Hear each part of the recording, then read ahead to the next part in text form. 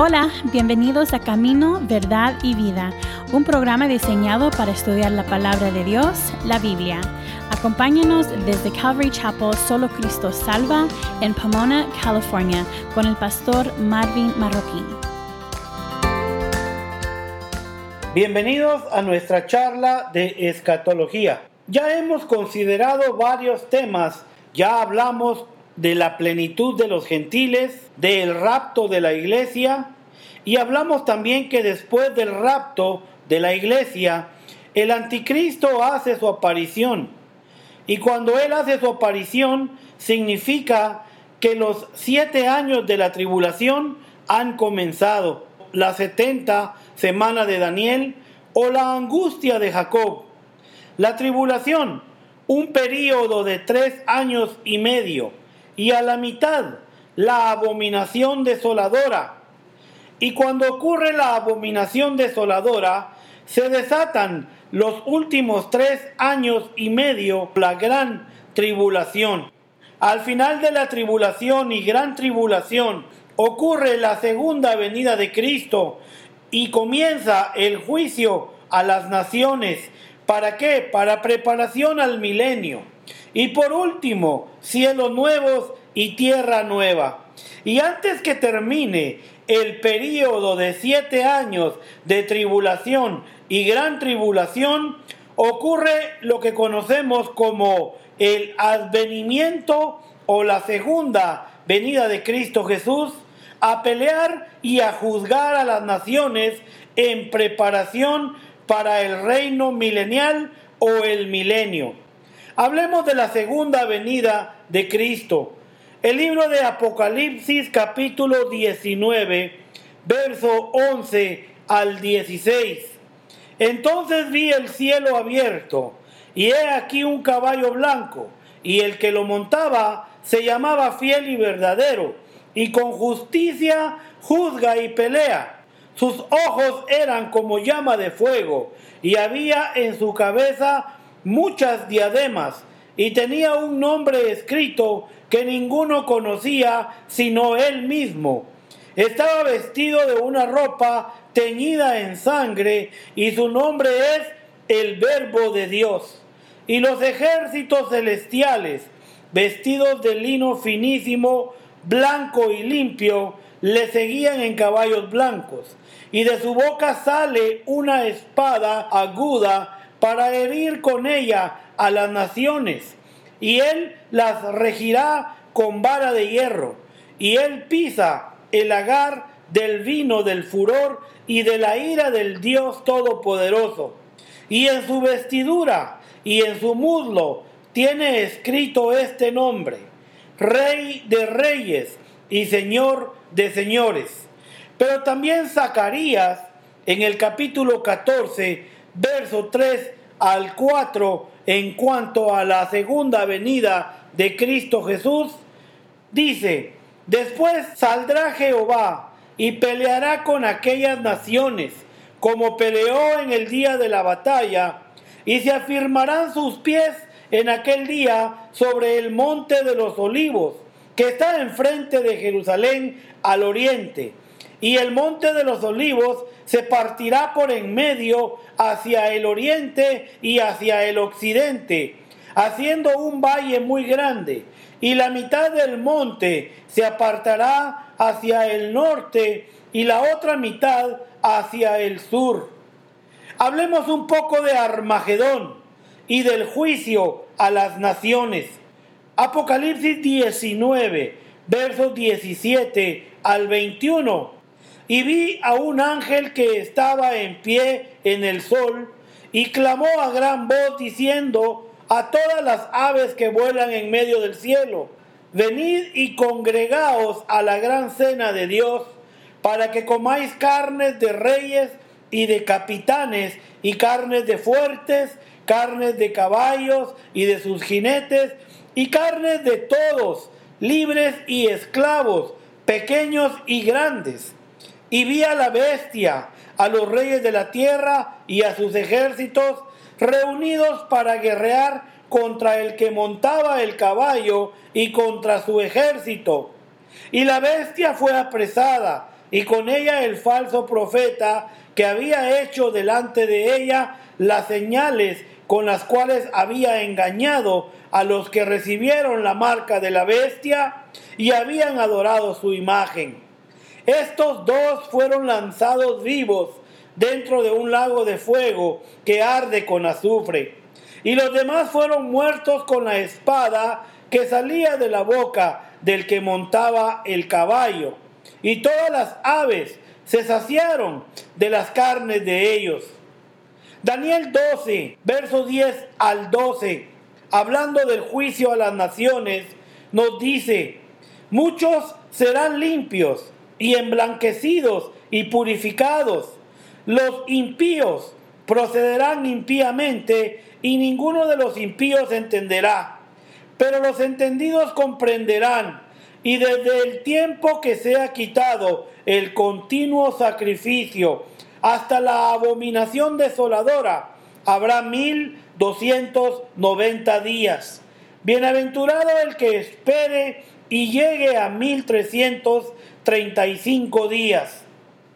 Y eso es el juicio a las naciones.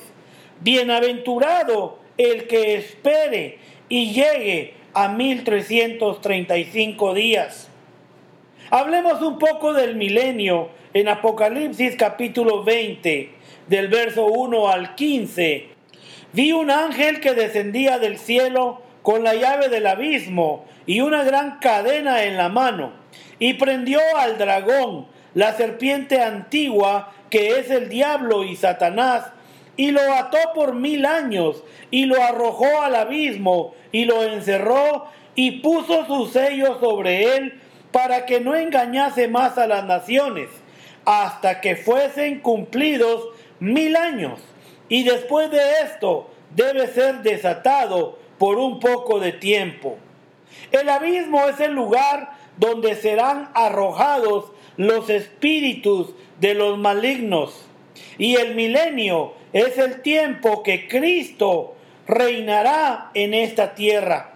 Isaías 2:3 nos dice así en cuanto al milenio: y vendrán muchos pueblos y dirán: venid y subamos al monte de Jehová, a la casa del Dios de Jacob, y nos enseñará sus caminos, y caminaremos por sus sendas, porque de Sión saldrá la ley, y de Jerusalén la palabra de Jehová.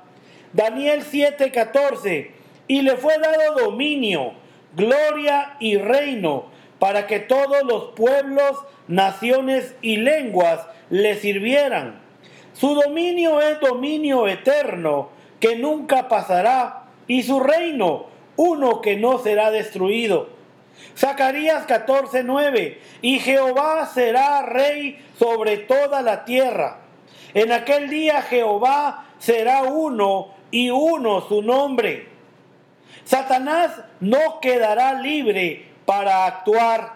Apocalipsis 22 nos dice: y prendió al dragón, la serpiente antigua, que es el diablo y Satanás, y lo ató por 1000 años. Durante estos 1000 años, Satanás estará en una prisión, estará atado por 1000 años, y florecerá la justicia, según dice Isaías 11:3 al 7. Y en aquel día que Jehová te dé reposo de tu trabajo y de tu temor y de la dura servidumbre en que te hicieron servir, pronunciarás este proverbio contra el rey de Babilonia y dirás: ¿cómo paró el opresor? ¿Cómo acabó la ciudad codiciosa de oro? Quebrantó Jehová el báculo de los impíos, el cetro de los señores, el que hería a los pueblos con furor, con llaga permanente, el que se enseñoreaba de las naciones con ira y las perseguía con crueldad. Toda la tierra está en reposo y en paz. Se cantaron alabanzas. La paz será universal. Isaías 2:4: y juzgará entre las naciones y reprenderá a muchos pueblos, y volverán sus espadas en rejas de arado y sus lanzas en hoces. No alzará espada nación contra nación, ni se adiestrarán más para la guerra. También se incrementará la productividad de la tierra durante el milenio. Isaías 35, 1 al 2. Se alegrarán el desierto y la soledad. El yermo se gozará y florecerá como la rosa. Florecerá profusamente y también se alegrará y cantará con júbilo. La gloria del Líbano le será dada y la hermosura del Carmelo y de Sarón. Ellos verán la gloria de Jehová, la hermosura del Dios nuestro. Al final del milenio, Satanás será soltado para hacer un último intento de derribar a Cristo, pero sin éxito. En el capítulo 20 de Apocalipsis, en el verso 4 al 6, los santos resucitan. Y vi tronos y se sentaron sobre ellos los que recibieron facultad de juzgar, y vi las almas de los decapitados por causa del testimonio de Jesús y por la palabra de Dios, los que no habían adorado a la bestia ni a su imagen, y que no recibieron la marca en sus frentes ni en sus manos, y vivieron y reinaron con Cristo 1000 años. Pero los otros muertos no volvieron a vivir hasta que se cumplieron 1000 años. Esta es la primera resurrección. Bienaventurado y santo el que tiene parte en la primera resurrección. La segunda muerte no tiene potestad sobre estos, sino que serán sacerdotes de Dios y de Cristo, y reinarán con él 1000 años. En preparación para el milenio, vemos que los santos resucitan. Los malvados se rebelan sin éxito. En el verso 7 al 9 del capítulo 20 de Apocalipsis, vemos que ahí ocurre la prueba de amor, como le llama el pastor Chuck Smith.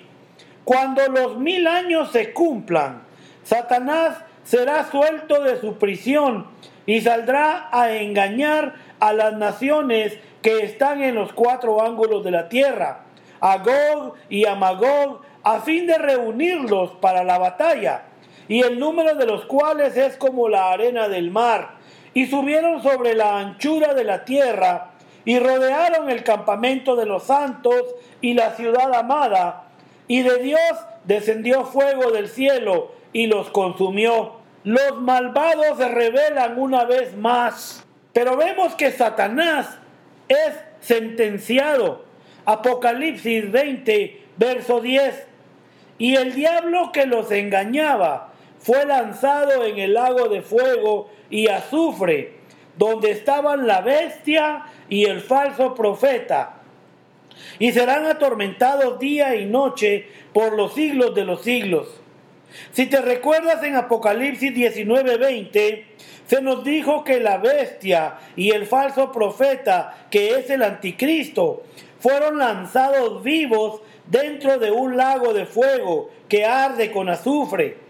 De modo que aquí se junta el trío del diablo. Y vemos también que los inconversos son juzgados en lo que conocemos como el juicio del trono blanco. Apocalipsis 20, verso 11 al 15, hablando de la muerte segunda. Y vi un gran trono blanco y al que estaba sentado en él, de delante el cual huyeron la tierra y el cielo, y ningún lugar se encontró para ellos. Y vi a los muertos grandes y pequeños de pie ante Dios, y los libros fueron abiertos. Y otro libro fue abierto, el cual es el libro de la vida, y fueron juzgados los muertos por las cosas que estaban escritas en los libros, según sus obras. Y el mar entregó los muertos que había en él, y la muerte y el Hades entregaron los muertos que había en ellos, y fueron juzgados cada uno según sus obras. Y la muerte y el Hades fueron lanzados al lago de fuego. Esta es la muerte segunda. Y el que no se halló inscrito en el libro de la vida fue lanzado al lago de fuego. Vemos aquí tantas cosas que van a suceder después del milenio. Los inconversos son juzgados. Satanás es sentenciado. Los malvados se rebelan sin éxito. Y también vemos que los santos resucitan. Pero también después de este milenio comienza lo que conocemos como el estado eterno. Cielos nuevos y tierra nueva. Y también el descenso de la nueva Jerusalén. Veamos Apocalipsis 21, 1 al 8. Vi un cielo nuevo y una tierra nueva, porque el primer cielo y la primera tierra pasaron y el mar ya no existía más. Y yo, Juan, vi la santa ciudad, la nueva Jerusalén, descender del cielo de Dios, dispuesta como una esposa ataviada para su marido. Y oí una gran voz del cielo que decía: He aquí el tabernáculo de Dios con los hombres, y Él morará con ellos, y ellos serán su pueblo, y Dios mismo estará con ellos como su Dios. Enjugará Dios toda lágrima de los ojos de ellos, y ya no habrá muerte, ni habrá más llanto, ni clamor, ni dolor, porque las primeras cosas pasaron. Y el que estaba sentado en el trono dijo: He aquí yo hago nuevas todas las cosas, y me dijo: Escribe, porque estas palabras son fieles y verdaderas. Y me dijo: Hecho está. Yo soy el Alfa y la Omega, el principio y el fin. Al que tuviere sed, yo le daré gratuitamente de la fuente del agua de la vida. Y el que venciere, heredará todas las cosas, y yo seré su Dios, y él será mi hijo. Pero los cobardes e incrédulos, los abominables y homicidas, los fornicarios y hechiceros, los idólatras y todos los mentirosos tendrán su parte en el lago que arde con fuego y azufre, que es la muerte segunda. Pero también tenemos una descripción de la nueva Jerusalén. Apocalipsis 21, 9 al 27. Vino entonces a mí uno de los 7 ángeles que tenían las 7 copas llenas de las 7 plagas postreras, y habló conmigo diciendo: Ven acá, y yo te mostraré la desposada, la esposa del Cordero. Y me llevó en el espíritu a un monte grande y alto, y me mostró la gran ciudad santa de Jerusalén, que descendía del cielo de Dios, teniendo la gloria de Dios, y su fulgor era semejante al de una piedra preciosísima, como piedra de jaspe, diáfana como el cristal. Tenía un muro grande y alto, con 12 puertas, y en las puertas 12 ángeles, y nombres inscritos, que son los de las 12 tribus de los hijos de Israel. Al oriente 3 puertas, al norte 3 puertas, al sur 3 puertas, al occidente 3 puertas, y el muro de la ciudad tenía 12 cimientos, y sobre ellos los 12 nombres de los 12 apóstoles del Cordero. El que hablaba conmigo tenía una caña de medir de oro para medir la ciudad, sus puertas y su muro. La ciudad se halla establecida en cuadro, y su longitud es igual a su anchura, y él midió la ciudad con la caña 12,000 estadios. La longitud, la altura y la anchura de ella son iguales, y midió su muro 144 codos de medida de hombre, la cual es de ángel. El material de su muro era de jaspe, pero la ciudad era de oro puro, semejante al vidrio limpio, y los cimientos del muro de la ciudad estaban adornados con toda piedra preciosa. El primer cimiento era jaspe, el segundo zafiro, el tercero ágata y el cuarto esmeralda, el quinto ónice, el sexto cornalina, el séptimo crisólito, el octavo berilo, el noveno topacio, el décimo crisopraso, el undécimo jacinto, el duodécimo amatista. Las 12 puertas eran 12 perlas. Cada una de las puertas era una perla, y la calle de la ciudad era de oro puro, transparente como vidrio, y no vi en ella templo, porque el Señor Dios Todopoderoso es el templo de ella y el Cordero. Y la ciudad no tiene necesidad de sol ni de luna que brillen en ella, porque la gloria de Dios la ilumina, y el Cordero es su lumbrera. Y las naciones que hubieren sido salvas andarán a la luz de ella, y los reyes de la tierra traerán su gloria y honor a ella. Sus puertas nunca serán cerradas de día, pues allí no habrá noche, y llevarán la gloria y la honra de las naciones a ella. No entrará en ella ninguna cosa inmunda o que hace abominación y mentira, sino solamente los que están inscritos en el libro de la vida del Cordero. Habrán delicias en la nueva Jerusalén. Apocalipsis 22, verso 1 al 5. Después me mostró un río limpio de agua de vida, resplandeciente como cristal, que salía del trono de Dios y del Cordero.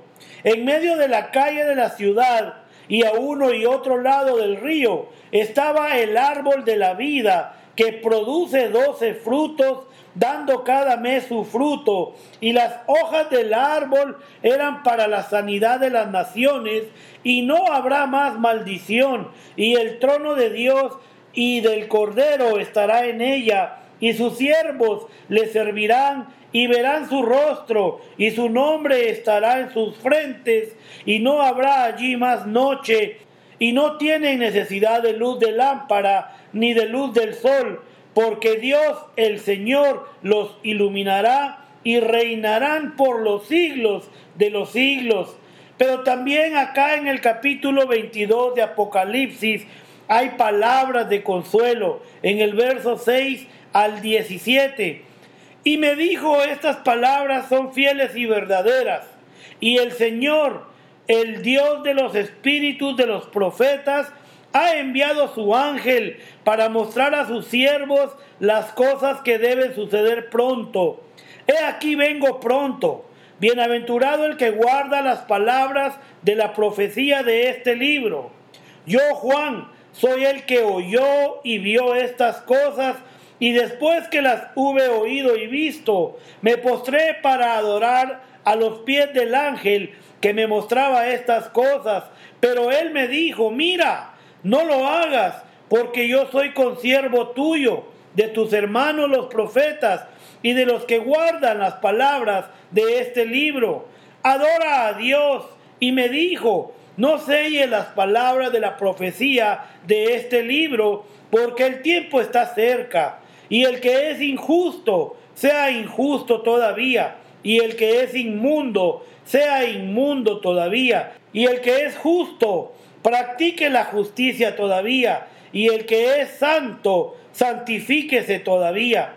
He aquí yo vengo pronto, y mi galardón conmigo, para recompensar a cada uno según sea su obra.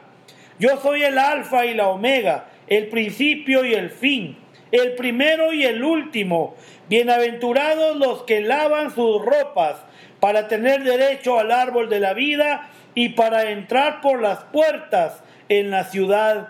Mas los perros estarán fuera, y los hechiceros, los fornicarios, los homicidas, los idólatras, y todo aquel que ama y hace mentira.